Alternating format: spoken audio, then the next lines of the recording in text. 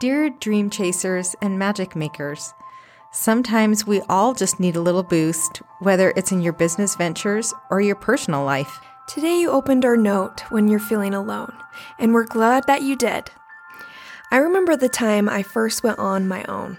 I made the jump to start my own studio. I was leaving the comfort of my full-time job and a steady paycheck, along with all my coworkers and friends.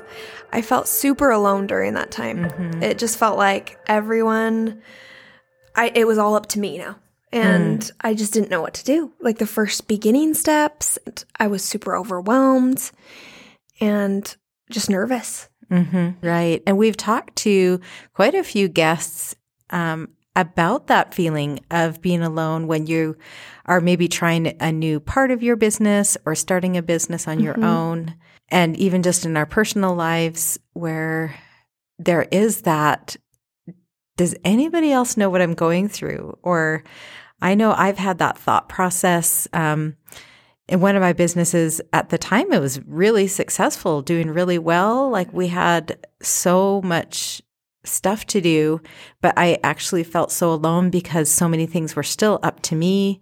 And I remember just working and it's late at night and I'm trying to take care of the customers and get the orders out. But then I know I also have these things with taxes I have to be doing. And my social media looks horrible right now. And it's like, am I the only one that really cares about this? So we wanted to just talk really quickly about what can we do when we're in these situations where we feel alone for whatever reason it is. Yeah.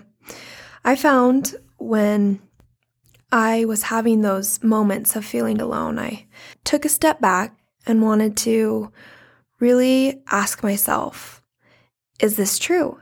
And I loved that because one of our guests brought that up, where she did the same thing, where she steps back and she says, if this is what I'm supposed to be doing, if this is true, am I truly alone? And you're just kind of trying to maybe talk through those self-defeating thoughts. Yes. That's those self-defeating thoughts. Like I would do that too, where I'm saying, well, why me? Like, why is this happening to me? Like I look at all these other people and they seem like to be, they've got it. They're handling it. And like, what's wrong with me that I can't handle this? And so I started trying to instead of, as soon as I said, why me? I started saying, what can I do? Am I truly alone? Or is there somebody out there that I can just text? Just say, there's nothing you need to do about this. I'm just feeling so overwhelmed and I don't really know what to do. Or sometimes if I don't have anybody to text, I will write a note to myself in the notes on my phone. And I'll just kind of be like, oh my gosh, I have this and this and this, and I don't know what to do. And somehow that actually would help me too. Like, I'm talking to myself. I know some people might think that's kind of weird.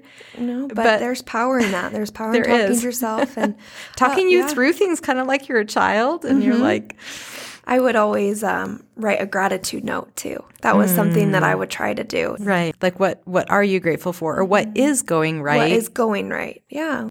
Kind of telling myself it's okay to be in the moment, like have these feelings, but also, focusing on those positives.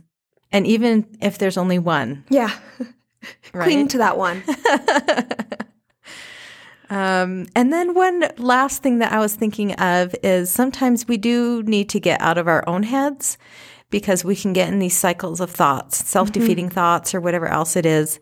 And think, is there anybody else I can think of that is also might be feeling alone?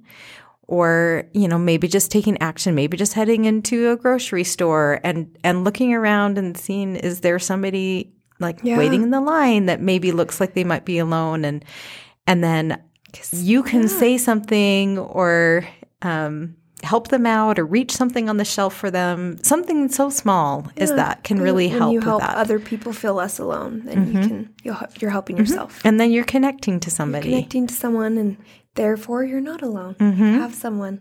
Yeah. So we hope this was helpful for you. We also hope you keep chasing your dreams, create a little magic every day. And we'll talk to you soon. With love, Jana and Becca.